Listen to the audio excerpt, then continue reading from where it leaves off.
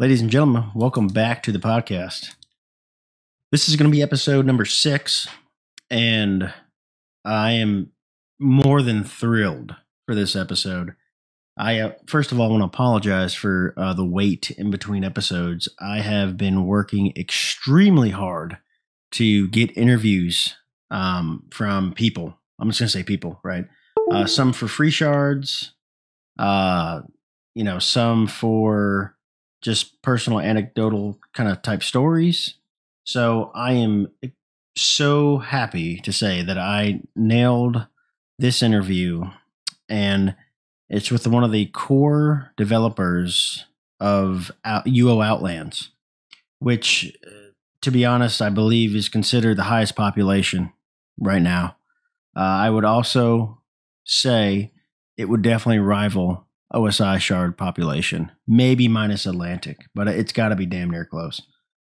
So this interview is going to be high octane. We're going to have a little bit of cussing. So if you're getting your UO education on, you may want to throw some headphones on if there's kids in the background or whatever, but this will be explicit. So buckle up. This gentleman that I interview, he is highly technical, and I was extremely excited to get some of his responses on, not only his personal story, but why is Outlands the way it is today. And before, we start the interview, I will say I just started Outlands myself, shameless plug, Mustache Gaming on Twitch. It's been an incredible journey so far. I still have no idea what the hell I'm doing, but I am having a blast. I am literally only leveling up my weapon skills on stream. It's kind of my goal. I'm kind of doing a bard type setup. So I am macroing the music skills, which is watching paint dry. No one really cares to see that. But the actual hunting, I'm doing all live on stream. So I'm kind of crawling, right? And some of the systems, some of the mechanics are way different. I have never experienced some of, what Outlands has to offer. And at first, I thought I was not going to like it because I'm a little bit of a purist, right, for UO. But I quickly discovered that I really enjoy it. It has some interesting things where I'm like, I've never seen that done before. Or, hey, I can use the camping skill, which was completely useless when I played UO. So you're going to hear a lot. This recording ran extremely long. I want to get him back on to go over some of the core Outland specific mechanics, but this was a great intro to the history of, really this shard and, him personally. I have, just to let you know, guys, what's on the docket. I have a couple other recordings I have scheduled that are going to be huge. We're talking top tier talent, slightly below average production quality, I'll be honest. But I have definitely stuff in the works, guys. So I apologize if, this is taking a little bit longer than I thought to, publish, but it is the content is coming. I will say this to anyone who wants to start a podcast or anything like this. It is way more work than I originally thought. And that's okay. No complaints, but just understand, for my audience that's listening, it's just me. It's a one-man show. So cut me a little bit of slack. I really do appreciate it. And with that being said, please enjoy, this journey that we go on, because I think you guys are in for an absolute treat. And definitely comment, message me, whatever you want to do. Let me know, is this good? Is this gold? I think this is absolute gold, because not only as a UO player, but I find the anecdotal stories absolutely fascinating. I love hearing that. And I also like a history lesson on, why certain things are, why they are. How did this come to this conclusion? Why did you not have a donation shop that did this, right? And I'm kind of trying to ask some hardball questions without inciting a whole bunch of drama. I do think, though, because of the UO community, and I love it, we are going to have a drama type of episode, if you will, or just, I haven't decided yet what I'm going to do about that. But if you guys would like to hear some UO drama, please let me know that too. I think it would be well served, and I'm just talking like maybe a once a month type episode, something semi regular, but nothing crazy. Because I think if we did that every single week, it would get kind of boring. But I would like some hype, some drama. Just talking crap about other shards, other people you've killed, whoever. I think that might be kind of cool because I did get a lot of responses on who's the best PvP. Stat based, stuff is garbage, because I'm talking about the current OSI shards. So I think there's a lot to discuss in that realm, but guys, just let me know, give me some candid feedback. I definitely appreciate it. So with that being said, I'm going to go ahead and roll this interview, and please sit down, relax yourself, and definitely enjoy. All right, guys. Thanks. All right. Okay, guys, we are back, and I have a special interview today. I want you to give your intro to who I'm talking to and give a little bit about yourself, kind of what you do in the UO community, and kind of start us off here. Howdy, folks. I'm Lutheus. I am the lead developer for the Outland server. Most of you know me from that, but I guess some of you probably all know me from some of my previous servers. I was the lead developer, actually, well, not the lead developer, but basically probably the main engine behind Ancorp 2 server, and about half of the programming for Relpor. So, wow, okay, yeah, a lot of you guys know me from various, either both infamous or I mean, some are enjoyable. So, yeah, I've been in the developing side of UO for probably like almost 10 years now. And previously from that, I've been on free servers playing. So. And are you a developer in real life? Yeah, actually, I do aviation simulation software. So I do have a full-time job, which kind of baffles people, the fact that how much time I spend coding UO and doing a real-time job on top of this shit. So it's, yeah, well, I asked you specifically because I am a sysadmin by trade. So naturally, we kind of conflict in our job space, which is pretty funny, depending on what kind of job. It's the typical infrastructure guy versus the developer guy, right? So it's really fun. That's really cool, though, Theo. I figured you were, because I have a feeling most of the people that code or develop, they must do that for a living, because, I mean, it's a pretty specific skill. I think people it's part of their job, or it's so much of their hobby that it basically takes on. So I mean, people who program as much as we do in this community essentially have a full-time job doing their hobbies programming wise. So yeah, they're getting involved with open source projects, and we have a lot of people on our staff who are on multiple projects right now for, I mean, just the UO community, essentially having part-time jobs doing other UO stuff too. So. Yeah. And where does your name come from? How did you pick that name? What's the history? Oh God, so I think I've had the name since '97. It was the second character I made for the Great Lakes server, and I think back September '97.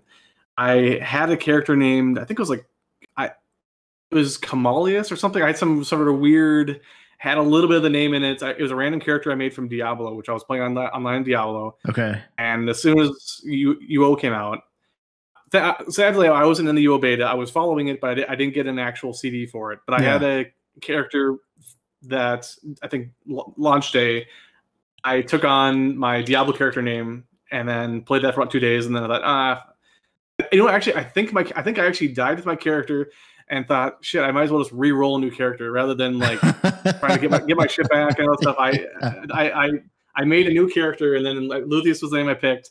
I've been using that since basically week 1 of launch from Great Lakes '97. Right. So, and to oh, go ahead. Yeah, I haven't used any other avatars or handles for anything since '97. So that's kind of impressive, actually, I think. Oh, and the reason I kind of laughed is, in another episode, I had a guy on here, and he his first character, he said he got PK'd and he didn't play again for a year. Right. So yeah, no, that's all right, actually. Yeah. So, you saying, hey, I just re-rolled a new character. People don't realize how much of a pain in the ass when you die in UO is. Well, not only that, so I followed the beta, but the thing is with the beta, the information that was given to everybody was just sort of like generalizing, like, oh yeah, you can do anything. You can be a baker, you can be something, something.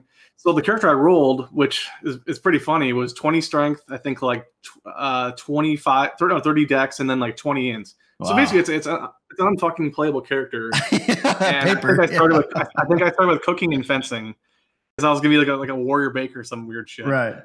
And I died outside of Trinsic, I think, by a cougar or something. And yeah, fuck. Okay, I guess I don't know what I'm gonna do here for this. So then, like a day or two later, I rolled another character up, and I think I started with like 40 strength, which is pretty great.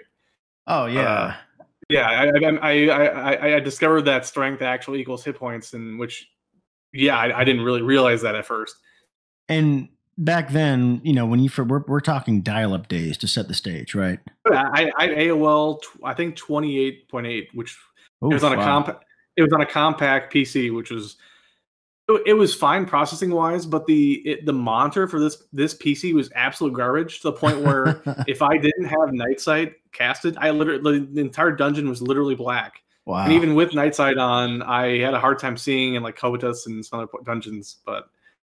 Yeah, that's awesome. Okay, because I want to make sure, because most people, yes, and I don't know if you remember this, but I am pretty sure that there were, and I know there were people that had T1 lines to their damn house just for UO. Yeah. Oh yeah. I think so. I was in high school. I think I was like 14 at the time when it came out, and there were people in college, and so I think the people if you were at a major university, that's right. College, I mean, you basically hit the jackpot if UO came out when you were in college, because you had an amazing connection compared to everybody else. Right. And everybody else playing on that connection level seemed like they were cheating. There were people who would just fly around, and you're just like, I don't know what. I think this person's cheating. I can't imagine how somebody could possibly be reacting this fast. And no, they were just playing in college. Right. Oh yeah. And I there were rumors that.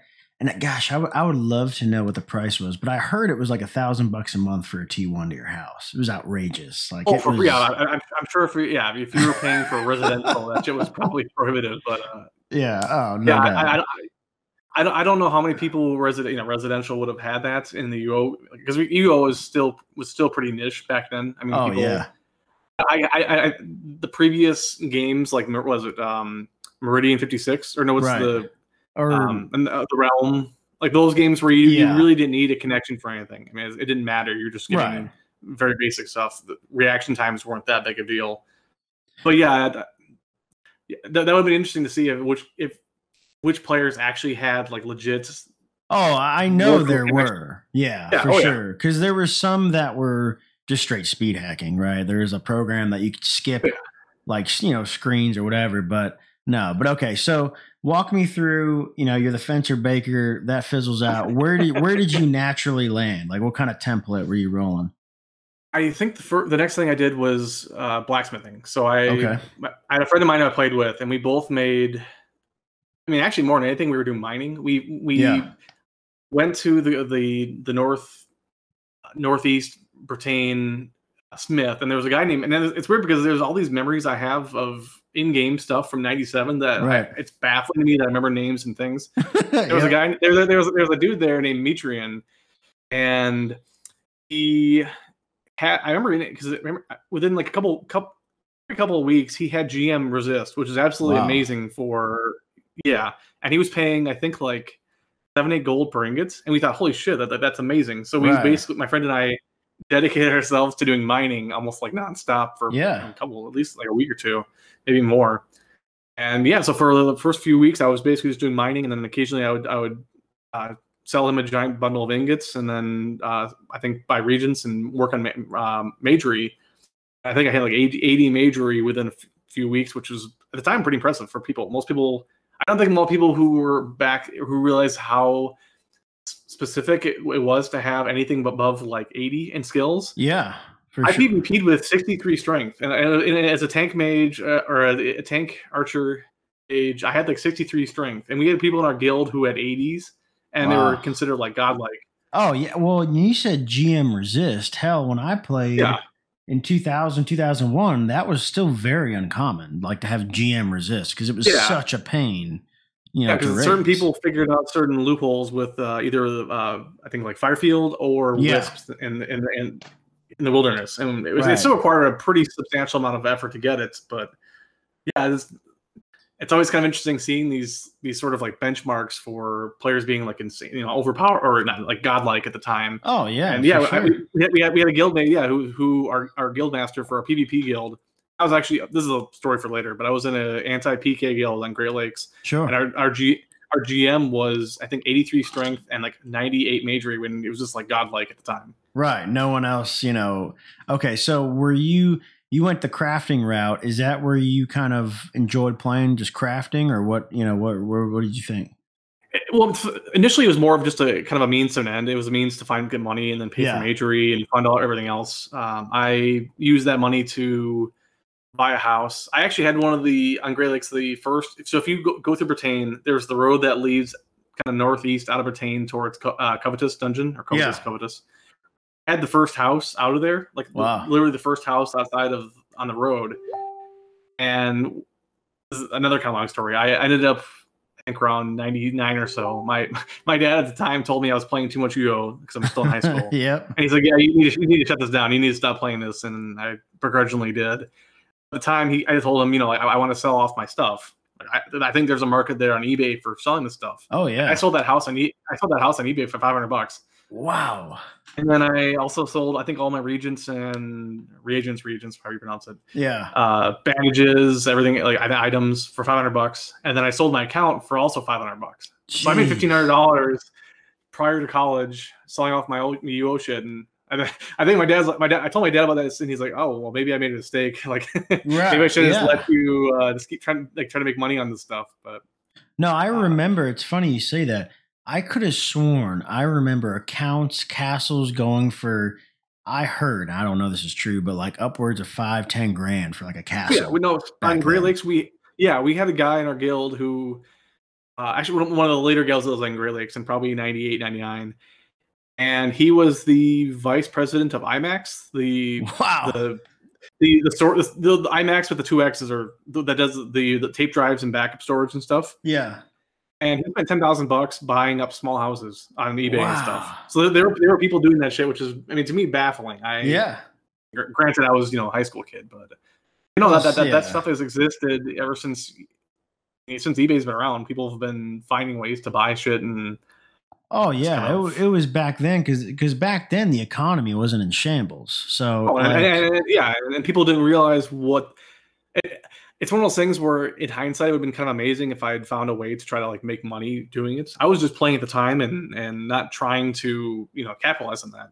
Obviously, now there's a whole entire. I mean, it's been this way for 15 years since like right? gold farmers, but people trying to make a living or just like make it's a primary play mechanism is trying to sell things online. Oh And it would have yeah, been amazing to see how many people, like we did that kind of stuff where they were selling on eBay continuously, or they're buying houses and castles and things. And well, it's you kind of remember too that I mean the duping, the cheating, that stuff. yeah. UO never really. I would now. I'm going to say this. I don't think they actively enforced some of that stuff. To be honest. Uh, yeah. Well, there were certain ones that actually. So I remember, actually personally myself, I encountered a dupe on my own. Yeah. I had my friend and I, when we were doing the mining thing, at one point we bought a large forge, which at the time I had a small house, and I bought the large forge with the Right. patio, which was it was a pretty big investment. And I placed the house down, and either the server crashed or something happened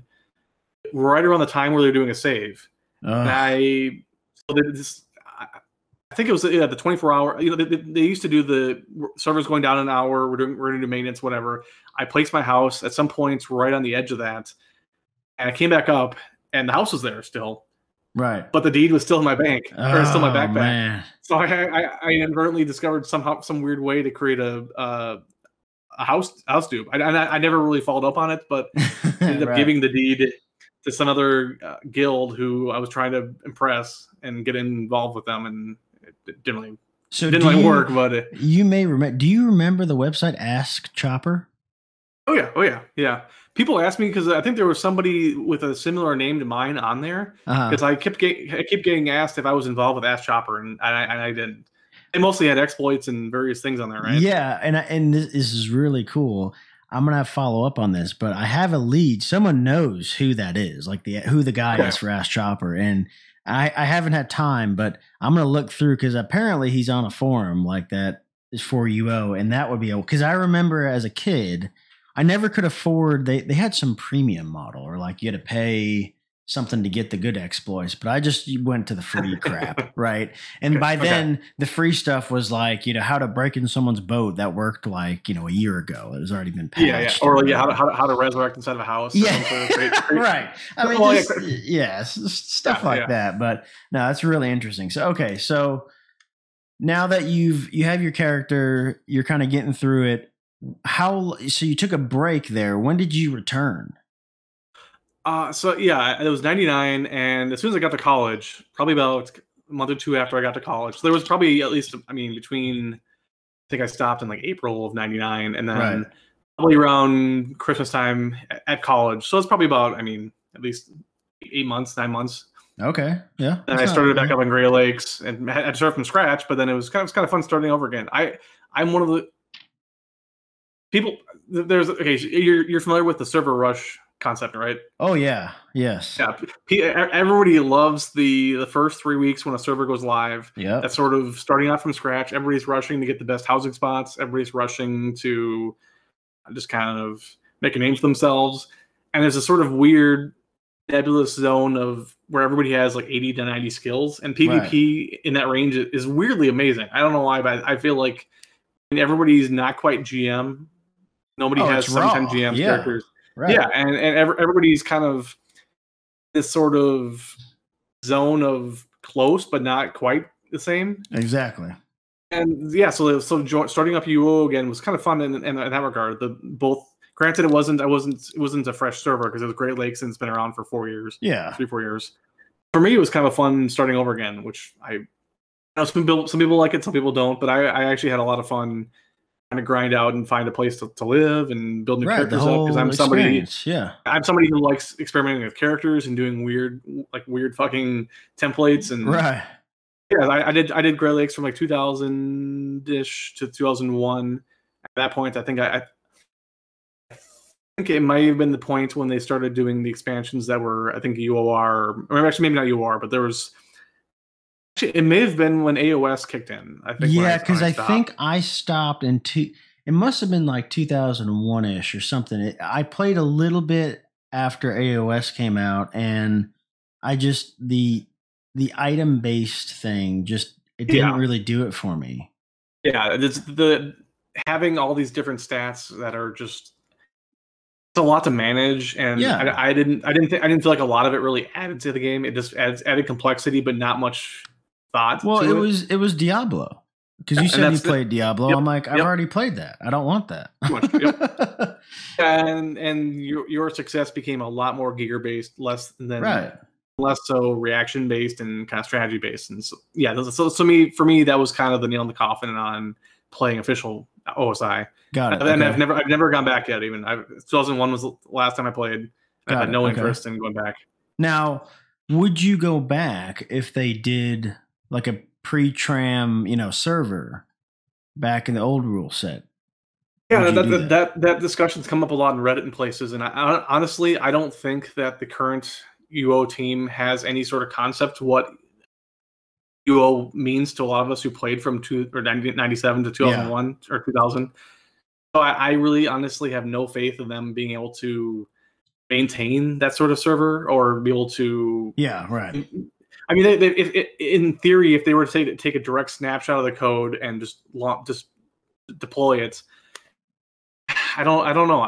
I still feel like the free server community does that sort of.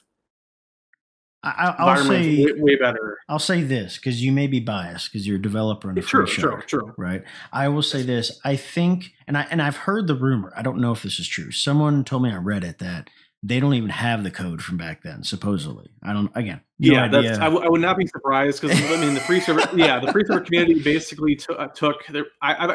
What's also kind of not strange, but I've been actually doing emulator code, or at least like I've been messing around with RunUO since 2001, 2002 or so. And the original RunUO, the original RunUO code was actually taken from one of the beta keys, the beta. Oh, it was reverse engineered from one of the beta CDs. Okay. And somebody that's what the code base started that they used. And yeah, it would not surprise me whatsoever that in between all the different moving around of Mythic, OSI, whoever, OSI to EA to Mythic to Broadsword, that they at this point probably had all the code sitting on some sort of legacy base somewhere, and they just felt that there was no reason to keep it, or at least I don't know. Yeah, and I think with like the release of WoW Classic, right, we saw that there are a lot of OGs that are dying to play, how it was before. And I think, UO knows that. And I don't know if it's a code thing or what, but I'm really surprised that because even for a cash grab, right, there'd be thousands of people coming back, even if it was just for that month, that rush or whatever, right? People will come back and play. Essentially, I think part of the problem though too is that right now the way that UO is structured, at least from what I've gathered, they only have a team. Broadsword, a team of about 8 people or so. I feel like they have like 1 or 2 artists. They have Masana. They have probably somebody who's the lead dev, maybe another developer, and then they have like probably 1 or 2 support people for accounts and stuff. I don't feel like they have the support structure set up in order to try to maintain 2 code bases. That's true. And granted, they won't have to do as much work on the old server, but when things go wrong, that means that they have to load up an entirely different code base. They have to do their whole structure. I mean, there are all these bugs and things that still existed back then that they would be responsible for having to deal with now. I don't think people realize how much shit that was fixed over the course of 10 years. And granted, a lot of it was for different era of code, so that it no longer was relevant. There's a lot of stuff like exploits and things that they would be on the hook for having to deal with customer or players and dealing with that. I just don't think that they feel it's worth the amount of overhead that would be taken in order to. I think that's a great point, because a lot of these bugs, like you're saying, we didn't even know they existed. We had no idea. Yeah. And to be fair, their current staff probably has zero idea what all the crazy shit we used to do that would still be, if we use that old code base, there were so many different things that we as players would know what to do that I'm pretty certain their current staff has zero clue. Right. And then the thing is, a lot of them probably don't even know how certain the skills work back then, certain things. I think there may be 1 or 2 staff members who've been around for a while, but I feel like a lot of them have been replacements. And it'd be something so far out of their wheelhouse, and it just doesn't seem like it'd be worth it for them. That's my opinion. And you brought up a very interesting developer point of view, because and again, I don't know how far, how much, you're following UO, but the huge rumor that kept circulating was UO was supposed to have, this is pre-COVID, right? They were supposed to have a huge announcement this year. And I think COVID, sidelined it, or, just delayed it. Right. But supposedly someone said they were coming to mobile or something, but I don't know. I heard 2 things. I heard mobile and I heard Steam. And I think the problem is that in both cases, both of those require so much effort on their parts that they'd have to take on, they probably have to double their staff, I think, to be honest, in terms of both deployments, in terms of support, in terms of just the sheer amount of effort that would be involved with them trying to make that happen. That'd be a gigantic risk on their part, because I don't think right now they don't seem to be in a mode where they're taking risks. They're really trying to just keep the lights on. Yeah. I mean, they don't want to rock the boat. They want people to keep paying to maintain their accounts with their houses. They'll do kind of rollouts for mostly decorative type, expansions. Some of them they've gotten creative with some stuff, but I think in general it's been stuff that's not really gonna piss off their remaining player base. Yeah, the couple thousand that are the cash cows to keep this thing going. Yeah. I'd be astonished if they did something risky where they try to, like, I don't think they're going to do a sort of a Kingdom Reborn type thing where they decide, okay, let's completely redo all of our art, let's completely redo our structure, let's make this, let's redo the interfaces and make it mobile friendly. Yeah, I don't feel like they have the current structure in place for them to do that. That's just me. I could be wrong, but I feel based on what I've seen from the last few years, that's not the type of studio they are right now. No, and you brought up, I think, a lot of points that I think people forget about that are not either in development or project management or anything like that. Yeah, there's a lot of moving parts behind it. And they still are an official product, and so they can't really move at the same speed that we do for free servers, where we can kind of make a decision. They still have, I don't think they have like shareholders per se, but I feel like they have to some sort of board or something. Yeah, they at least have to committee approve a lot of stuff, and I don't feel like their current, their current atmosphere is one where they're going to be changing stuff. No, I agree. So.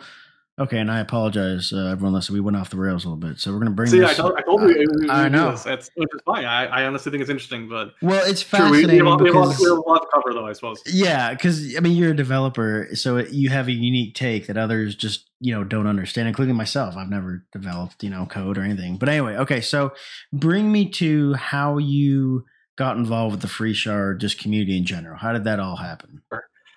I think around the time that I was getting kind of bored with or at least not bored, but just I guess maybe disillusioned with AOS. Yeah. I found that there were emulators for UO out there, which was kind of fascinating to me.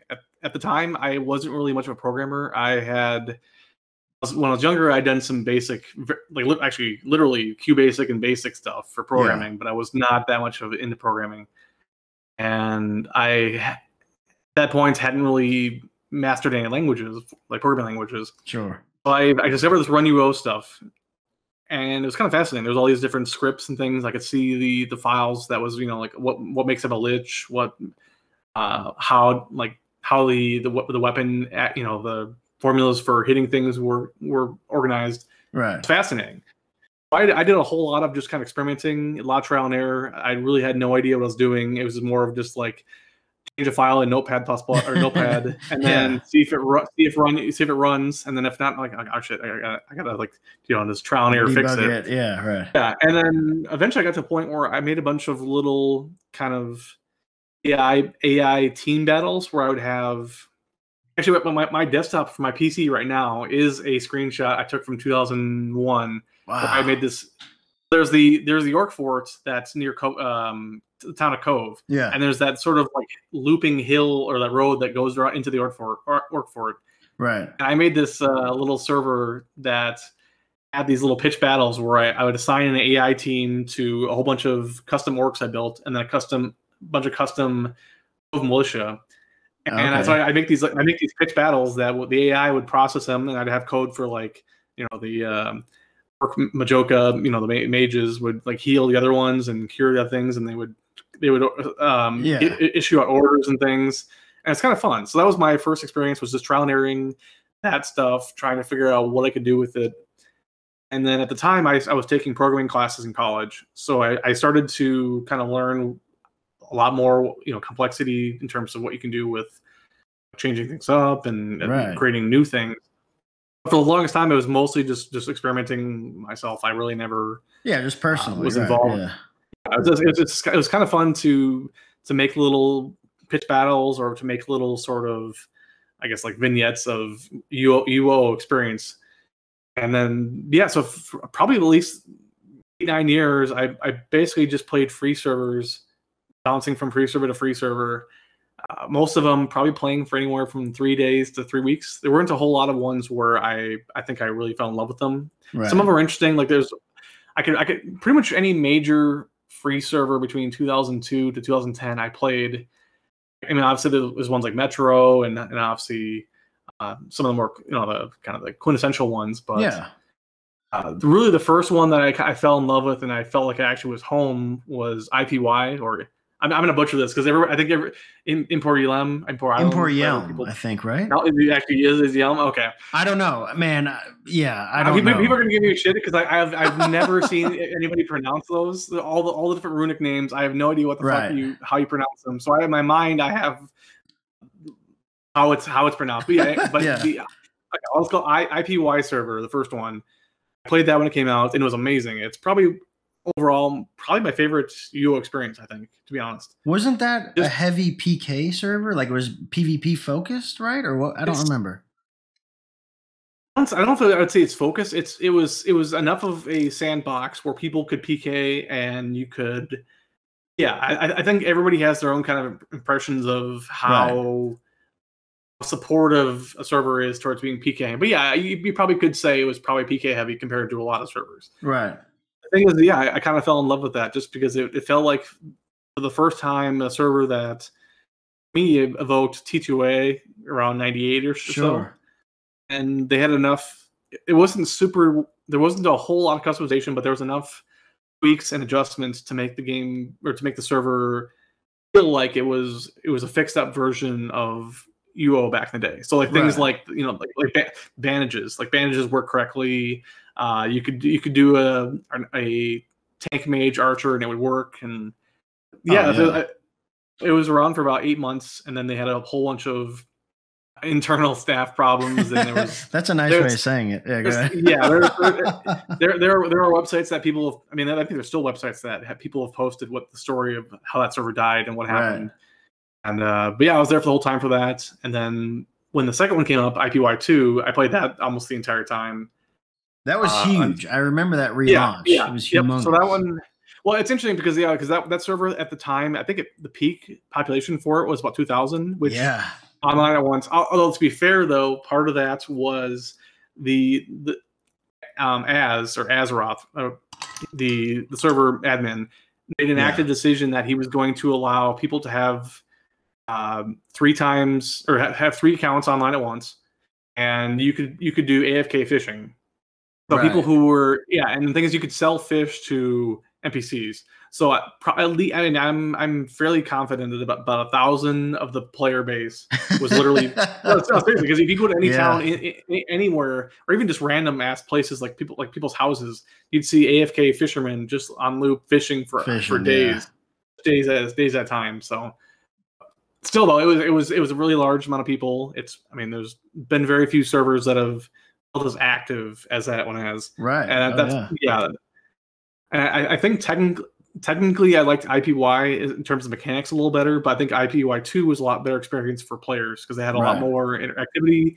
They added the town system, which was, are you familiar with that at all? The militia system, town system? I don't, man, it's funny you even said IPY, like literally, cobwebs came off my brain. I'm like, wow, I do remember that. I remember it was very custom, and it was like, I don't know, explain the militia system then, because I do remember that, but not a lot. So what they did was that they took every single town in the game, and every town had a king system. So you'd have a town stone, be in the center of town somewhere, and every week, or maybe it's every month.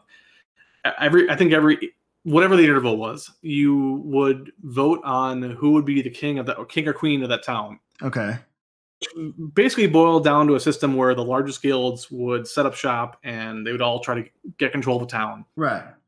And then the benefit of that was that whoever the king or queen was, they could set the tax rate of the town. That's right. I remember that. Yeah, the tax rates just added a scaler to the price of any sort of any items you bought from vendors. So like regions would go up in price, 10%, 20%, whatever. And then the king would or the town would have a balance. So any money that was purchased or was any NPC purchases would get stored into a bank vault. Then the king could choose to withdraw funds from it. Right. Kind of an interesting concept. But eventually what would happen is that you get all this crazy drama where people would use these systems to get a fuck ton of gold from yeah. I mean, and it wasn't. I guess technically it was sort of taking it from the players, but it wasn't really a large enough amount where an individual person would notice. Right. But people were, I think, just so. I don't know. There's just this weird sort of mentality of I think like FOMO, fear of missing out, or if other people are getting things that you aren't getting, it makes you mad. Even if something that you didn't know existed until just recently, if you discover that somebody else has been getting stuff that you haven't been getting, people get furious, and that's Oh, that's I think one of the biggest downfalls of the system was that people got pissed when certain guilds would either lose control of a town or take control of a town through either cheating with VPNs, because you could have people log into VPNs and then vote for a certain person. And you have these giant drama bombs of this person stole kingship of this town from this person. Right. Oh yeah. Yeah, and it was a really neat system, because they have also the towns would become vulnerable for a certain period of time, which meant that another guild, or at least another town, could come and take and try to break into the treasury and steal gold from the town and put it in their own treasury, which meant that they could then withdraw the money themselves. So there was a lot of interesting kind of. It was kind of like a factions almost, right? I mean, it was a little bit more of a scheduled factions, because all these different treasury vulnerabilities would occur at different times. Like once per day, one town becomes vulnerable. Yeah. But it has a little bit of the sort of classic OSI factions scenario, which instead of being available 24/7, you'd have these little moments where all of a sudden, the thing is too is that they did have factions at one point where the different towns would align to a faction. So you'd have like 3 or 4 towns who would be part of order, 3 or 4 towns be part of chaos, and then they have a third faction, which is balance. So then you'd basically have like several towns attacking another town to steal the treasury.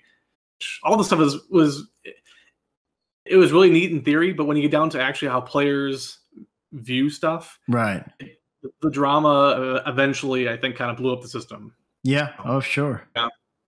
And so on the AnCorp server, we actually maintained that system from IPY, but we eventually, more or less, it kind of killed itself just because of the drama and all that stuff. Well, in AnCorp, what was the population there?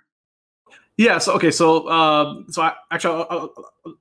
I'll lead in that real quick. I'll try to paraphrase as much as possible. But sure. There's an IPY server, and that lasted for about maybe 18 months, I think, total. It was around. It lived for 18 months. Wow. Okay. I actually got approached by somebody who suggested that there was another group that was. Have you heard of the Moo Guild? MOO. They're from Sounds Goon familiar. Squad. Yeah. A lot of people. Yeah, they were involved with Something Awful, the website, the forums. Oh, they had okay. Yeah. A Goon Squad. Okay. There was a couple people who were deciding that they were going to break off from IPY and make their own server, and eventually became Relpor. Okay. And I was approached by somebody to talk to them and try to, because I've been on the IPY forums making all these suggestions of things we should change or things that the developers should do. Sure, yeah. And I was told that I should probably talk to Relpor, and so I ended up working with them for a while. But Relpor, when it came out, pretty much killed IPY. It went down to about maybe 100 people online. Wow. And Relpor at its peak was probably about 500, 600. Wow, yeah, lasted for several months, and it died. And then after that, as decided to make a comeback, and he decided that they were going to make IPY3, right, when it was in development for almost about a year, probably like 9 months or so. Wow. And the last second before it was about to launch, he decided he didn't want to do it anymore. And jeez. I think I think he got cold feet, or there was enough drama from players where he's just like, I don't think I don't think stress wise I can handle running a server again. Yeah. Then he ended it off to a handful of different people. There were about Abigor was one of the main admins, and then I think like Zani and Pups were the 2 developers who stayed on for a little bit and helped develop it. But they basically IPY3 launched as UO AnCorp. So the whole name for AnCorp was basically just the idea of resurrecting a dying server as something else. Yeah. And for that server, I played it for about 3 weeks. I got kind of burned out grinding in the dungeon. Shame. The way that the system worked is that you only could gain a certain amount of skill per day. Okay. And I spent 3 weeks grinding in grinding in Shame Dungeon, but also grinding personally in Shame. I was personally shamed from doing it. Yeah. And I got burned out. Didn't have anything to do with it. And then I think so that server when it launched was about 1,200 people. Wow. Okay, that's huge. I think it's 1,000 to 1,200 people or so, and then it slowly declined. And towards the end of the server life, I got approached by them to ask if I would help develop some stuff for them. So within the last week or two before it collapsed, I started developing for them. Cool. Okay. And at that point, I think the decision was that we inherited a lot of stuff from IPY that was probably needed to get completely rebuilt from scratch and just completely redone. And at that point, we spent like probably 6 to 9 months rebuilding it as UO2 or UOAC and Corp 2. Right. So, and then I think. And just to give everyone perspective, though, I mean, you are doing this on a volunteer basis. Absolutely, yeah. This is all volunteer. Like, I've never been involved in anybody where we're being paid to do anything, which is kind of baffling to me, honestly. I've heard from people. Obviously, there's the whole rumors about the UO Gamers or whatever else, the Ryan and stuff. Sure. Where they've, which I mean, it's more power to them, I guess, but. Yeah, I've never really been anybody who's been doing something for money. Got it. No, and I like to say that, and everyone listening, this is not for drama because I think I'm going to have a separate like drama episode because there's so much. Okay. But it's important because a lot of people who play, Outlands, whatever, no matter what the shard is, there's a conception that okay, if you're a GM, whatever, you're getting paid buku bucks because they're making 50 grand a month on donations than the shop, when in actuality it's probably not even close to that. You know what I'm saying? That's why I like to set the stage so people know. But okay, yeah. I've seen a Reddit people basically calling out the servers for donation stuff, and then the admin says, you know what? Actually, we ran a loss on our server. Right. We were paying like $2,000 a month in hosting and other stuff, and DDoS protection and things, and we actually ended up like losing money on that. So it's right. I think there are obviously outliers, but I think in general, people probably overestimate how much most servers are actually making or whatever. Yeah. Oh, for sure. So actually, to get back to the original question, the UOC, I think when it launched, we launched with the second one, UOC 2. Yeah. Launched with 1,250 people. I think that's kind of what we capped out at. Right. And we got DDoS nonstop for 4 months. And wow. Yeah, it was really depressing 4 months just trying to keep the lights on with nonstop DDoSs. We used, I think, 9 different hosts at the time. Wow. Just going back and forth because we would get null routed by our hosts. We get, pretty much they cut us off after like an hour, 4 hours. Yeah. Cut us off for 24 hours. And over the course of 4 months, the population dwindled from the launch of like 1,200 plus to, probably 200 after about 5-6 months. Yep. Oh yeah. Which was a bummer, but that's it is what it is. But well, and I think too, people forget at least back then, because I feel like that doesn't happen all too much. I mean, there's drama in between shards, but I mean, the level of butthurt that some people would feel that they had to DDoS another server to cripple it and kill it. I mean, I can't even imagine that. Right? I've been on the receiving end of that now twice, but we've got to hear Outlands. Granted, we've been able to keep the lights on, sure. But the C2 stuff was really depressing, and it's one of those things where you can't even imagine like why somebody would do that to somebody else, or what level of butthurt you'd have to have in order. Right. And I'm not going to honestly, you can think of a bunch of different types of reasons why somebody would do it. At least not reasons, but you could in theory think of different people who would do it, right? But don't know why they would do it. But yeah, no, that totally makes sense. Yeah, no, you're good. So bring us to Outlands. How do we arrive at Outlands? Yeah, so I was working on the UAC 2 server. I pretty much I wasn't the lead developer, but I probably ended up doing about 90% of the code for the server. Okay. Pretty much all of the in-game mechanics that players are familiar with on that server, I was the person who built them. And I think I was probably, how long I was there? At least, I think the entire server length lasted about 2 years. Yeah. I was there for the majority of it up until the last month or two. And we had about a 9-month, I think, beta, maybe 6 to 9 months, somewhere in that range. Right. Towards the end of it, we had a lot of...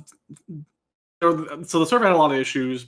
Some of it was my problem, I misjudged what I thought players would want, or we as a staff made decisions that probably caused more drama than it was needed to happen. Right. At one point, I felt that we probably needed to make some drastic changes that the rest of the staff, or at least a couple of people on staff, weren't really, keen to do, which is fine. That's people at different level involvements. And at that point, I left and decided I was going to just do things on my own. And I really had no intention of actually building a server I just decided I was going to start from scratch and just program UO shit, like looking at different things like the housing system, like how the housing system works, redoing the GUMPs, redoing just kind of general how do you interact in UO. It's like even stupid shit, like there's all these decisions that it's always kind of interesting to me that when OSI built UO, they made these kind of really random decisions. Like, I think there's a whole bunch of ring mail armor that weighs more than plate mail, and there's things like for ring mail, there's only 3-4 pieces of ring mail. Like the actual armor set aren't complete armor sets. Wow. Okay. It seems really strange to me. There's like 3 pieces of chainmail, and then there's like 3-4 pieces of ring mail, and there's like 5 pieces of bone armor. And just these little weird things were like, okay, well, why didn't you guys full set? Like people, that's. Well, I think too, like people don't get, and I know you get this for sure, but how much decision making goes in between these tiny decisions that could have a huge deal, right?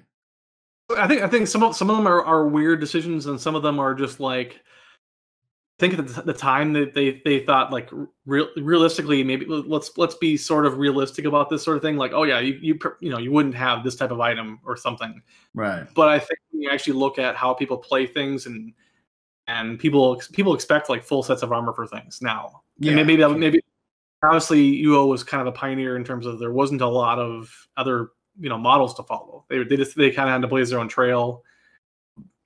But I think there was a whole lot of decision making that they made that made sense, or it was something that they made with a quick decision.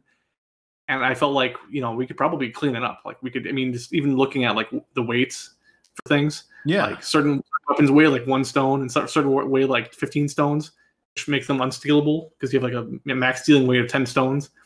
and it seems like so arbitrary to me. Part of what I was doing was just going through all of these sort of decisions that seemingly were made, and I thought, okay, I'll clean them up. I'll go through vendor prices and kind of make them make sense. I'll go through certain skills that don't do shit, like begging or Well, there's all these things. Camping, camping and stuff. I'm like, okay, yeah, I can probably come up with something that makes a little more sense, or you could probably make this thing a little more usable. Yeah, and so I did that for a while. After about maybe a month or so of just kind of dicking around with stuff, Owen, who I met on Reddit, Owen was technically part of staff on UOC towards the last like month or two. Okay, we saw he posted on Reddit a whole bunch of screenshots of this map he'd been working on. He had this map he'd been working on for probably 5 years actually at that point, which is kind of that's kind of impressive. He'd been doing this shit for 5 years on his own up to that point.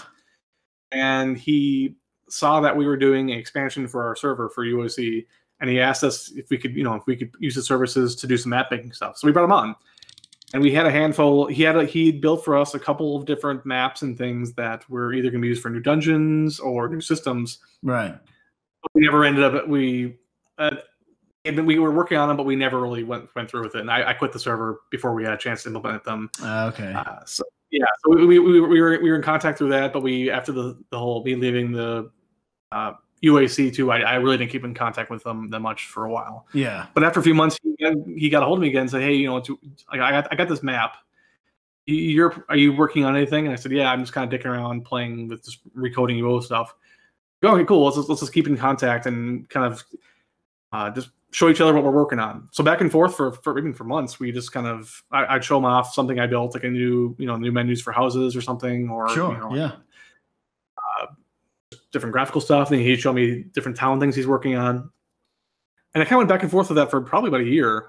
Wow. Although the longer we went on, the more it kind of got more solidified in terms of like actual server was kind of forming a little bit. Right. Yeah. I still had really no intention of actually launching anything, because I've just the idea of having to deal with like a player feedback and stuff, and all sorts of managing players. I really at that point had no interest in getting involved with that. But we pretty much we're operating building wise as if this was going to be something, but maybe just something that we kind of for us.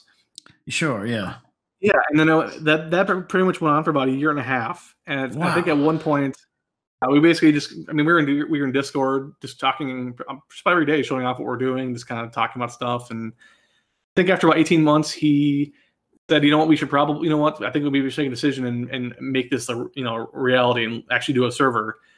I was a little on the fence about it because again, I was worried about wading into that again between my experience with Realport. Yeah, the headaches, hassles, and horse shit that comes with that, is the coding is the easy part. Well, and the thing too is, I think my biggest my philosophy was that as I was coding UO how I wanted it to be, right. And as soon as you start coding something that other people are doing, you are now doing something for somebody else. And the decisions you were making that made sense to you are now going to be argued and criticized. 1,000 people are judging that, right? Yeah. So this idea of having to defend decisions on why did things a certain way was like, oh god, I don't know if I can do this.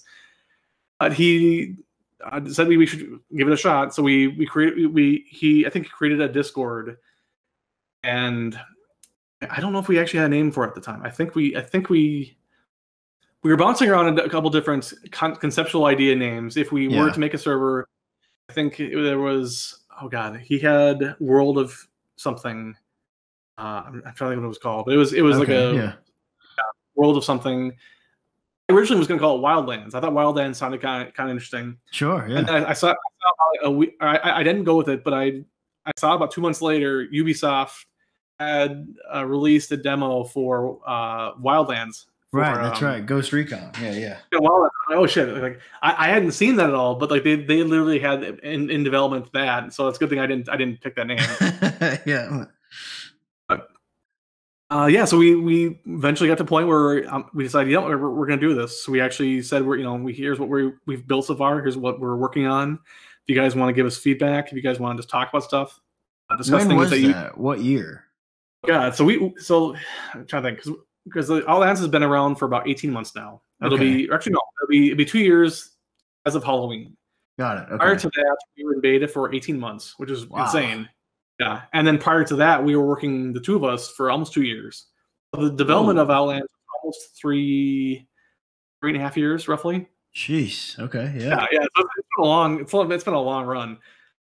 But yeah, I guess 4 years now, almost since the beta started, three and a half. So you've come a hell of a long way from the beginning, and I think, and I'm going to give you my just unbiased, I don't know anything in the background, but it seemed to me when Outlands, I'm going to put in air quotes, officially launched, it was so damn solid that it had a massive following off the jump. And it sounds to me like, what you guys were doing, this wasn't just something, we threw together. No, this was years and years, right, of perfecting. Yeah. and the most baffling thing to me is that we never, while we were in while we had the Discord up and in 18 months of beta, we never really advertised pretty much anywhere. We had, I think, maybe a post on Reddit, but Owen and I, it pretty much became a word of mouth thing. Like some people were asking me, like, hey, after UOC, are you still doing UO stuff? And I'm like, yeah, actually, I'm just kind of messing around with something on my own. I'm not sure if it's going to be a thing or not, but I'm making my own kind of project. So then they'd be like, oh yeah, keep me posted. And it kind of steamrolled from there because people would start saying, oh yeah, hey, by the way, Luthies is doing something again. Right. And then eventually the Discord was probably, I don't know how many people initially, but it was only probably 30 or 40 people probably initially. And then it just kept on spiraling.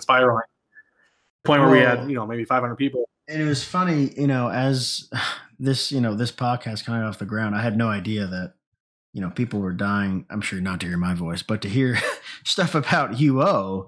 I kind of started researching, okay, who are the top players here? And I remember going to the Outlands Discord and I join, and the damn scroll bar is like small with how many people. And I looked, I'm like, there's two. I mean, I'm just, and everyone listening, I'm looking right now, 2,000 people online on the Outlands, just general, which I mean, in terms of actual total user, I mean, I don't know what it's at least 8,000 probably total users. But yeah, online Wow. almost never drops below 2,000. Maybe I think 2 or 3 in the morning it'll be like 1,600 people probably. So but like, let me ask you this, because this is a very weird point of contention for a lot of servers, and I don't know why. Sure. There must be an answer for it, but most, and if not a lot, don't publish population numbers or talk about it. Yeah, so that was an active decision that we had. I've been on both. Historically speaking, I was involved with Relport. I was involved with UAC2. Yeah, and part of the people become obsessed with server numbers as a gauge of whether or not it's both successful, both there's gonna be people to play with. Right. And the problem is that so many different groups of people. It's kind of a not self-fulfilling prophecy, but it's one of those things where in order to people to join a server, it has to have people. But in order to people, you have to have people in order to have people, and nobody wants to be that server that doesn't have people. Yeah, so there's a giant incentive for these shard pulling sites like UO Gateway, where it's people. I mean, people are faking the numbers, and the thing is, we know that people are faking the numbers because. I don't want to get into specifics with individual servers. You can probably figure it out. But we've spoken to the developers of at least 3 of the top 5 servers, and we know the people who actually coded the stuff that fakes the numbers. So we know exactly what's being. And we decided with Outlands, we don't want to deal with that shit. Like, we really don't want people to constantly fret over the numbers, constantly compare it to everybody else. Sure, because we're really competing with people who are faking the numbers anyway. So it's a moot point. I don't want to have to deal with it. I think people can tell if there are ways now for people to tell how popular a server is, both in terms of how much people talk about it. I mean, even Discord alone is a pretty good indicator. For sure. Because right now we've historically, what we've seen, usually Discord numbers are about. Like, you can take what I've seen from other servers, from people who've given us actual numbers of what real servers are hosting number-wise. Yeah. It's about 75% of the people who are in Discord are in game, or at least have an AFK character or something. It's kind of in that range roughly. Now, how many accounts do you guys allow? We do 3 times, so three counts per IP, and that was one of those things where we were debating back and forth whether we wanted to go like hardcore and do just one. Right. I think Relport we allowed 2 counts, 2 characters, so it was 4 characters total. You could have 2 counts, so you could basically have another character to macro off of. Yeah. But we wanted to try to enforce more of a kind of old school feel where people had to have like a primary character. You had a character you played a lot, and that was kind of your focus. You'd have enough for a mule, you have enough for a crafter, and you have enough for like an alternate PP character. Yeah. The problem is that I think the longer a server goes on, the more people want to have more options to play with. They want to have you know what? I want to have a tamer. I want to have a treasure hunter. I want to have these different gameplay elements. Whoever, all these different gameplay elements. I want to be able to switch over to that character and play it. And the reason why we decided to do the 3 counts, 5 characters thing, just because I think it extends the life of the server. Players have more options to do stuff. They can. And you can technically, obviously, reroll a character. If you have only 5 characters available, you can pull up a character, rebuild them, whatever, make them tamer. Yeah, change the skills or whatever. Yeah. Now, I don't think people don't want to do that though. Like, I think we're at a point now in UO where people don't want to have to grind shit. Yeah. Just for the sake of grinding it. So, yeah. And what was and maybe you can tell me this, because I know the numbers game. I get what you're saying totally. That it's disingenuous to say we have 3,000 people online right now, when in fact you have 150 that have 18 accounts, right? So it goes back to the IPY thing where everybody's like, oh, holy shit, 3,000 people, but literally 1,000 of them were. Because I did too. I at one point, this is kind of funny. I had 9 characters that had 100 fishing. I would rotate the characters for fishing. I would PK with them, which is it's kind of weird not having fishing on a PK, but I would PK with them. And then I would let them basically grind off counts, right, and rotate between characters. And so okay. Now, in your estimation, and this again, folks, this is his estimation. This is nothing factual. There's nothing published. Do you think Outlands has the highest population of the free shards right now. Absolutely, yeah. No, it's definitely without a doubt the highest Okay. number.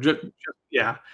Um, And I agree with you. That's the only reason I asked you that is because I am almost certain that it is. And I mean, I go based off of, Discord, I go based off forums, and actually logging into the game, seeing is it alive, yeah, Um, it's one of those things where if you actively go in game and see stuff, or at least you just see the amount of like, or if you go to any particular events or things, it feels like a totally different experience. I think one of the biggest compliments I've ever gotten from players, and this is going to come up a lot, is that when they log in and play, they say that their experience feels like OSI from like 97 to 99. Like Right. the actual amount of activity going on, both in towns, both in dungeons, between like vendor activity, like finding vendors, actual like housing vendors and seeing people move around and do stuff. It feels like OSI was back in the day, T2A days. And yeah, I honestly don't think there's that many servers right now that can probably emulate that. I mean, yeah, for sure.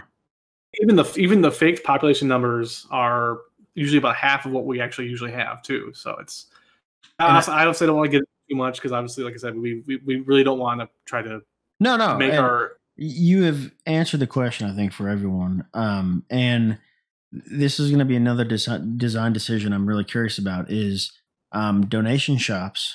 That's a huge, I'll say, just controversy in general. But I'm going to get very specific on where I want to go with this.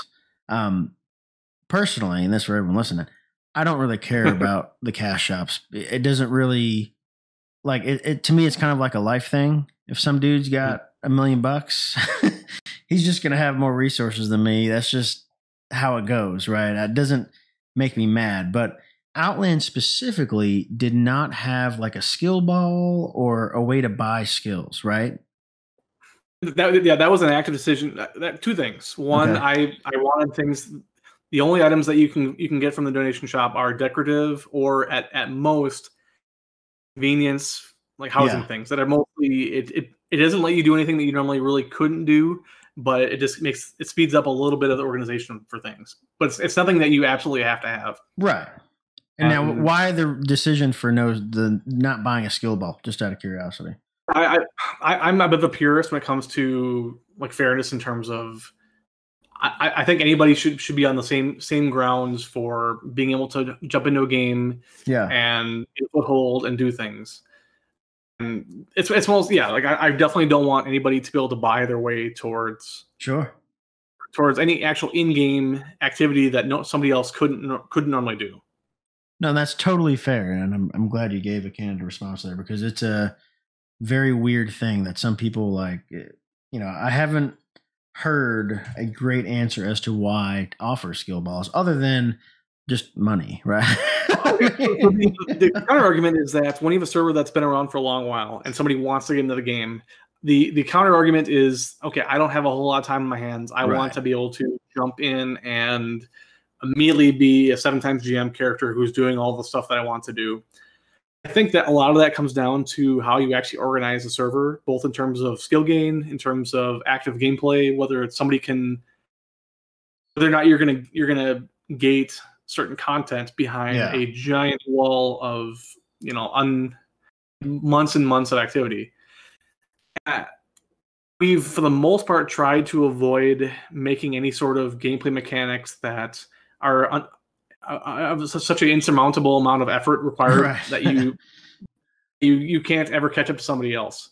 Right. One thing right now that people probably view that as is the mastery chain system, which we have, which is the sort of layer that goes on top of existing characters that will give you certain bonuses for certain very, very specific gameplay actions. So if it might be something like damage to X creature type, or I'm trying to think some examples, like or like lock picking bonuses or things like that. And I think, but for go ahead. And sorry to cut you off. I think really, I almost want to have another conversation with you just on Outland specific, features, because it is a decision making kind of random. Yeah, well, because it's very. When I say specific, like I've never seen this before. I have never seen a shard be so, I'll just, say it, very well received, well coded, but have such interesting game mechanics. That's playing out what I see it as. It's interesting. Like I don't. Yeah, that's been my kind of philosophy from the start. Was well, two things. One, I wanted to make a server that I would enjoy playing, and I wanted to do things that really haven't been done in UO so far. There's Right. I get a lot. I get some shit from our own staff that I basically will take a system that exists and somebody else, like a different server, has the same system that's. I will purposely try to do something different, even when there already is a working example of here's how you could tackle this problem. Right. I'll go out of my way to try to find a different way to do it, just to make it unique and something that hasn't been done before, and not copy somebody else. No, and I think that is, and I think it's so cool, and I think people are really gonna understand what I'm saying. Hearing your story at the beginning, right, and then seeing you now, and seeing how Outlands has kind of been developed, it makes a lot of sense, right? Where you have carried a lot of your core values from when you played before into this, and I think it really shows. Because I think when I looked up templates, dude, I was confused. I was like, what the hell? I've historically like, on the IPY server, I was almost the entire time I was on the server. I had I always had 3 accounts logged in. Yeah. I was almost either macroing fishing for some reason, or I was grinding a new character. It was just some sort of weird fucking bizarre templates, like a character who had. Yeah. I've done some ones where I'd have hiding stealth, I'd have like swords and tactics, and then magery meditation, and then basically make a character that would be a stealth PK that would use halberd attacks and then cast spells and then like have no defensive abilities. I would just try these templates that like shouldn't work. I'd grind up for like 3 or 4 days, 5 days to just make some sort of bizarre template. Yeah, I feel like that's one of the biggest. It's one of UO's strengths, the fact that there's so many different weird combinations of skills and things you can use to accomplish something in game. Yeah, well, it's the freedom of what do you want to do. Yeah. And so a lot of what I've been doing with Outlands is try to make skills that have unique applications that previously, I mean, there's certain skills that were just fucking worthless. I mean, like, nobody used friend other like as a joke or, as a whim. Yeah. But I really wanted something where players could have a gigantic amount of weird templates they can play, because I think it both extends the life cycle or the digital players sort of, I guess like the life cycle. You have all these different characters you want to try out. There's all these different things you can do. It gives us a whole lot of different types of gameplay we can do. We can make something where you have something like we have like skinning maps, like maps where you're basically doing a treasure map, except for you're looking for a location in the woods to skin corpses at, for animals. Okay. Yeah. Little things we can branch off of all these different skills that have kind of unique applications. It both gives us more things to build. It gives players more things to do. I mean, it keeps it fresh. We have players who are there. We have a lot of players who are achievers, people who want to accomplish all the achievements we have. They want to try everything, and I feel like, me personally, my own personal values, I'm somebody who likes to try out everything. Yeah, I out a character on IPY that was a carpenter. That took me, it took me fucking forever to make a carpenter. Because the IPY2 had a system where you could build a dock attached to your house. Oh, okay. I probably spent 6 hours a day for like 3 months. Wow. Doing lumberjacking and grinding up carpentry just to build a dock onto my house. There's people who like doing that kind of stuff.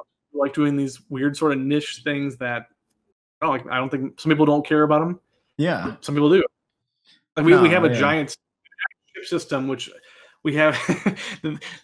The running joke is we have people called ship people, which obviously sound like shit people, but like, we have this very, very specific niche of people who love doing all the ship stuff we have, because we have a very robust ship system that's completely inclusive. Yeah. And that's a very, very specific window that uses certain skills and things that you won't find anywhere else. And I love building systems that do that, where you haven't seen that sort of thing before in UO. Yeah, for sure. No, I have noticed the ship. I've seen someone live stream it. I think it looked very unique. But I'm gonna keep us on track here. I'm gonna see if we can get to the end of the generic UO Outlands, because there's so many things with Outlands. It's nutty. But more of some interesting questions as a developer and someone that's a moderator in some flavor, right?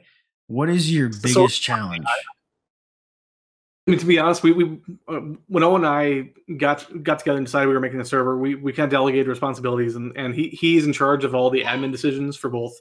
When it comes to Discord, when it comes to interacting with players, he basically makes the decision making on all of the player interactions. Okay. So I personally tried to distance myself from any sort of in-game moderation, any sort of Yeah. I'm not great at that. It's not something I like doing. I'm not great. I don't like doing it, and I'm not good at it. So I am very, very minimalist as an admin, Right. and it's my more of making decisions that I think for gameplay stuff affecting players. But yeah, sorry, go on though. Okay, so now that's perfectly fair then. So you have the easy job, and because UO players. Easy until I actually have to try to pitch a system to somebody and say here's why I think this is a good idea for gameplay stuff, and Right. I got to defend my reasons. And that's the hard thing for me, is trying to make the pitch for stuff. Well, and I only say that because all UO players. I mean, we're some of the most damn toxic people in the planet, probably. But okay. And anyways, so is there anything you can tell me about like what's coming, down the road for Outlands, and just keep it big picture. We don't have to go into specifics, but yeah, go ahead. I think the biggest thing right now is that we've done a whole lot of work with you're familiar with the classic UO client? Yes. Okay. That's probably the biggest thing right now. And we have a pretty amazing team of developers who right now we have Jaden, we have Vorspire, and we have Cameron, Cameron recently joined us. Okay. And their kind of focus has been I've tried to make. I mean, I'm a decent programmer, but I'm not an amazing programmer. I have a certain ceiling when it comes to technical level stuff. Right. And all three of them are absolutely amazing, way better programmers than I am. So they've largely focused on things that are architecture based, things related to data structure, network, and also stuff with the client stuff. Okay. Our biggest thing right now is that we've been trying to make a land specific version of the client that we have full control over, not because we're power hungry assholes, but because we want to actually try to restrict the ability for players to cheat systems. I think that's one of the biggest problems players have right now, is that they don't feel that they are on the same playing field as other people. Other people have some sort of either a system going, they got some sort of background shit going on that's giving them an advantage for like synchronizing in PvP, doing stuff where they're able to house placement, something like that. Yeah, loot stuff before somebody else. So one of our biggest pushes has been to create this sort of land specific client that we have full control over, and we can dictate whether or not somebody can do all of these things right now, like completely scripted thieving. Like we'll have players with Steam who will have these insane fucking scripts that will look at any possible item that could be stolen and then like rate them based on like rarity, and then like immediately steal.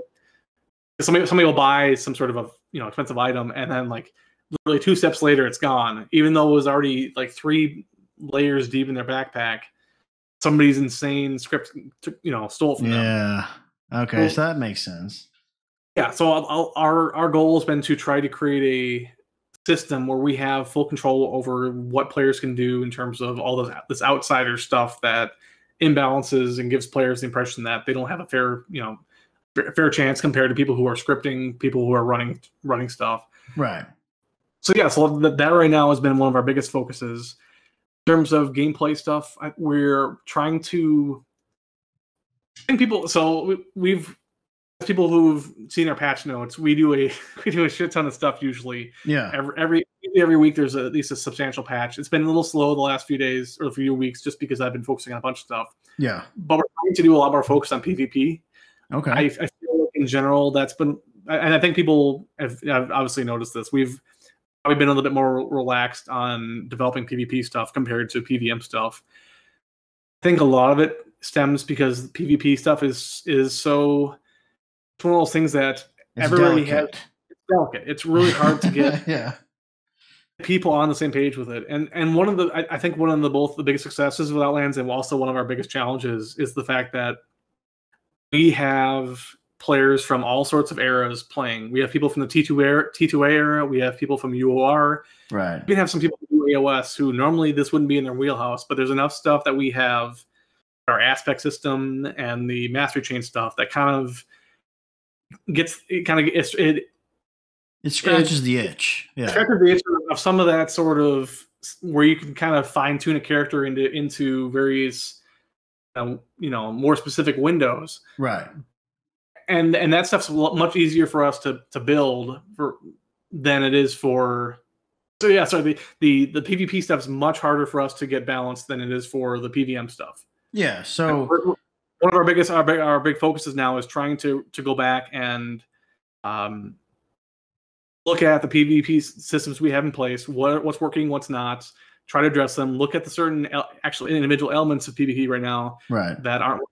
Things like large group combat, things like our way interrupts are working, people like that. Looking at, we have a lot of people asking us to do UOR style combat where like poison blocks healing. A lot of it goes back to us revisiting, does that make sense to change things a little bit in that way, or should we, So yeah, PvP is one of our big focus right now. And I don't envy your position on that, because such small decisions can piss off so many people. Just like blocking healing before, the poison thing. Like I know, like I'm used to, you have to cure first. Like that's what I'm used to. But I know the 2,000 other people are used to something different. We have a substantial amount of people from the UR, community. Yeah. And that's what they expect. Or they expect to have full stun, like stun attacks and stuff. Right. So a lot of our stuff ends up being, at what level do we want to, try to balance features that they're expecting versus features that people from T2A, like we have precast and insta hit, which some people aren't really used to. Yeah. And trying to get all these different mechanics to blend well. I think my philosophy is I want to get to a point where everybody is accepting of the mechanics, not happy, because I don't think that's possible. But it's getting stuff to a level where people are like, okay, I can play this. Right. Like, I can play this PvP style that other people from different eras who normally wouldn't even give a second chance or a second look at it will say, oh yeah, I'll give that a try. And it feels fair. So, that makes sense. Okay, so we got that. So if you, and this is more of a fun one, you take it however you want to go. If you had, a blank check for Outlands, what would you use it on? Right now we're actually doing some of that stuff. I mean, there's definitely stuff we could do more with more money, but the thing is, right now we are doing investing in the community and for various things. Okay. I mean, for a while we've been actually investing in the classic UO clients, supporting development of that a little bit. Right. The next big thing for us has been getting new assets, and we've anybody who's been playing with us for a while knows that we've pretty much continuously been adding in new art assets. The next big jump is us getting new animations. Oh wow! Okay. Anybody who's actually looked at the underlying art and files that go into making animation for things, it's fucking tedious, because anytime you have, I don't think most people know this, but any item that you have as a character, like a sword or a helmet, each one of those items has to have 35 different animation types, anywhere from 4 to 6 frames, and has to have 8 different directions. So you're talking hundreds of animation frames that have to exist. And the way that UO structures them as individual bitmaps that are it's individual images. So you have to be able to generate those, which means you have to have a system in place where you can get the mesh that it's based on and be able to export those frames. Right. So that's been one of our big pushes is us trying to get to a point where we can actually generate new in-game animation assets. Because it's going back to saying before, OSI or Broadsword lost the T2A, the code for the nobody has the initial assets that were used for the animations and stuff. So duplicating that stuff, we actually have to ourselves come up with through 3D Studio and things, and various animation tools in order to come up with that. So that's our biggest push right now, is us trying to be able to get to a point where we can build new animation assets. And I think that opens up a giant window of things you can do in game when you can have new animations. Yeah, and so it sounds like really just you would get more resources to help with some of the additional efforts. Okay. Yeah. Sorry. Back to the original point was that we, if we had more money, we could hire a whole bunch more people to put time and effort into, because a lot of that stuff isn't easy to do. Yeah, it takes time to do it. Right. It takes time. I mean, we like even like sound files. We really haven't added any new sound files. We had new art files, but we haven't added new sound files. I'd love to have a whole bunch of new sound files to work with for building stuff. It's super interesting and it's funny because I'm kind of hearing the same answers from a lot of people. So I think that's really, interesting to me. Okay, so, and we're gonna try to wrap it up because I want to speak with you again. Like I feel like I've taken a little nibble of Outlands and I still have so much more to ask you about, specific to Outlands because it's a lot, right? So, and I'm going to ask this question in a little bit different way. What is and this can be the funniest or, the most time consuming way you've seen someone troll someone, in Ultima? Oh God.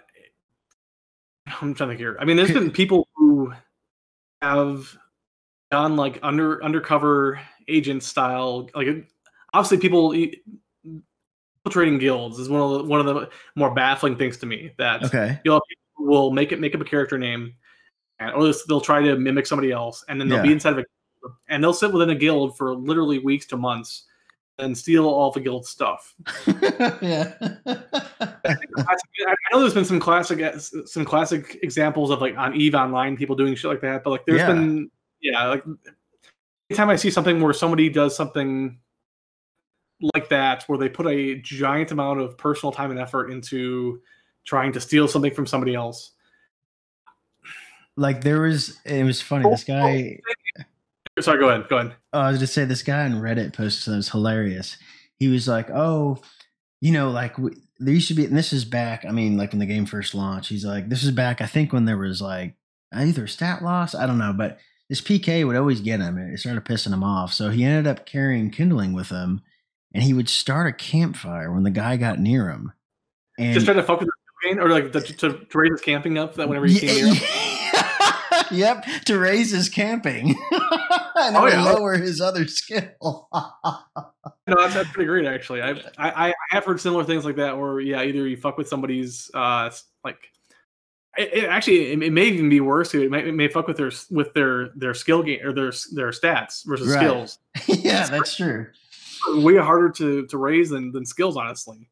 Yeah, well, and now you expect everyone to have everything locked, right? Like you got your skills, it's set, but you never know, right? You really don't. You occasionally get stuff like that where people, in Outland say like, "Oh yeah, by the way, I lost this and this and this," and we're like, "Oh yeah, did you check your locks?" And they're like, "Oh, actually no." Yeah, exactly. I mentioned before that one of the biggest pleasures I get from this is when people say that our server feels like when they started playing UO for the first time. Yeah, like that's the biggest compliment I can get. But we've had an insane number of people who are playing UO for the first time. Wow! Because we have such a large player base, there's enough people who will say, "You know what? Yeah, I have my girlfriend, or I have this friend of mine." We get people who say like, "I got my dad playing UO now," which is amazing to me. Yeah. And we take all these things for granted, like locking skills, locking down items in houses, or some people didn't have that. Yeah, locking down containers, and we take for granted that that's just what you do, and we forget that a lot of this shit we didn't learn.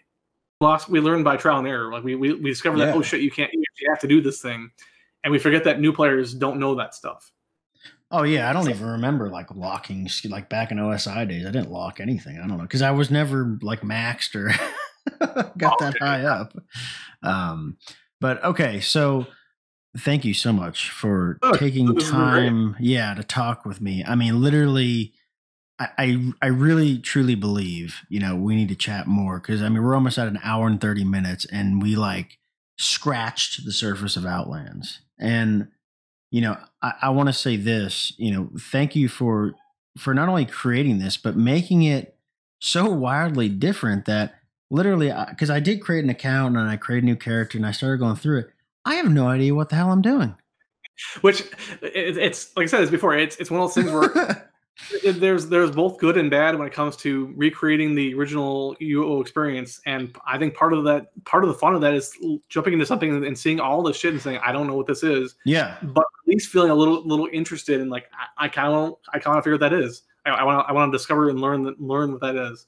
No, So, exactly. it goes both ways, I think. Yeah, no, and I think you've hit definitely the nail on the head. So again, thank you for joining me, and I have a feeling we're definitely going to have a part two. I think of almost a Outlands mechanics, right, type deal. Yeah. I'm totally. So awesome. Well, again, thank you so much. I really appreciate it. Thanks for having me on. Yes, sir.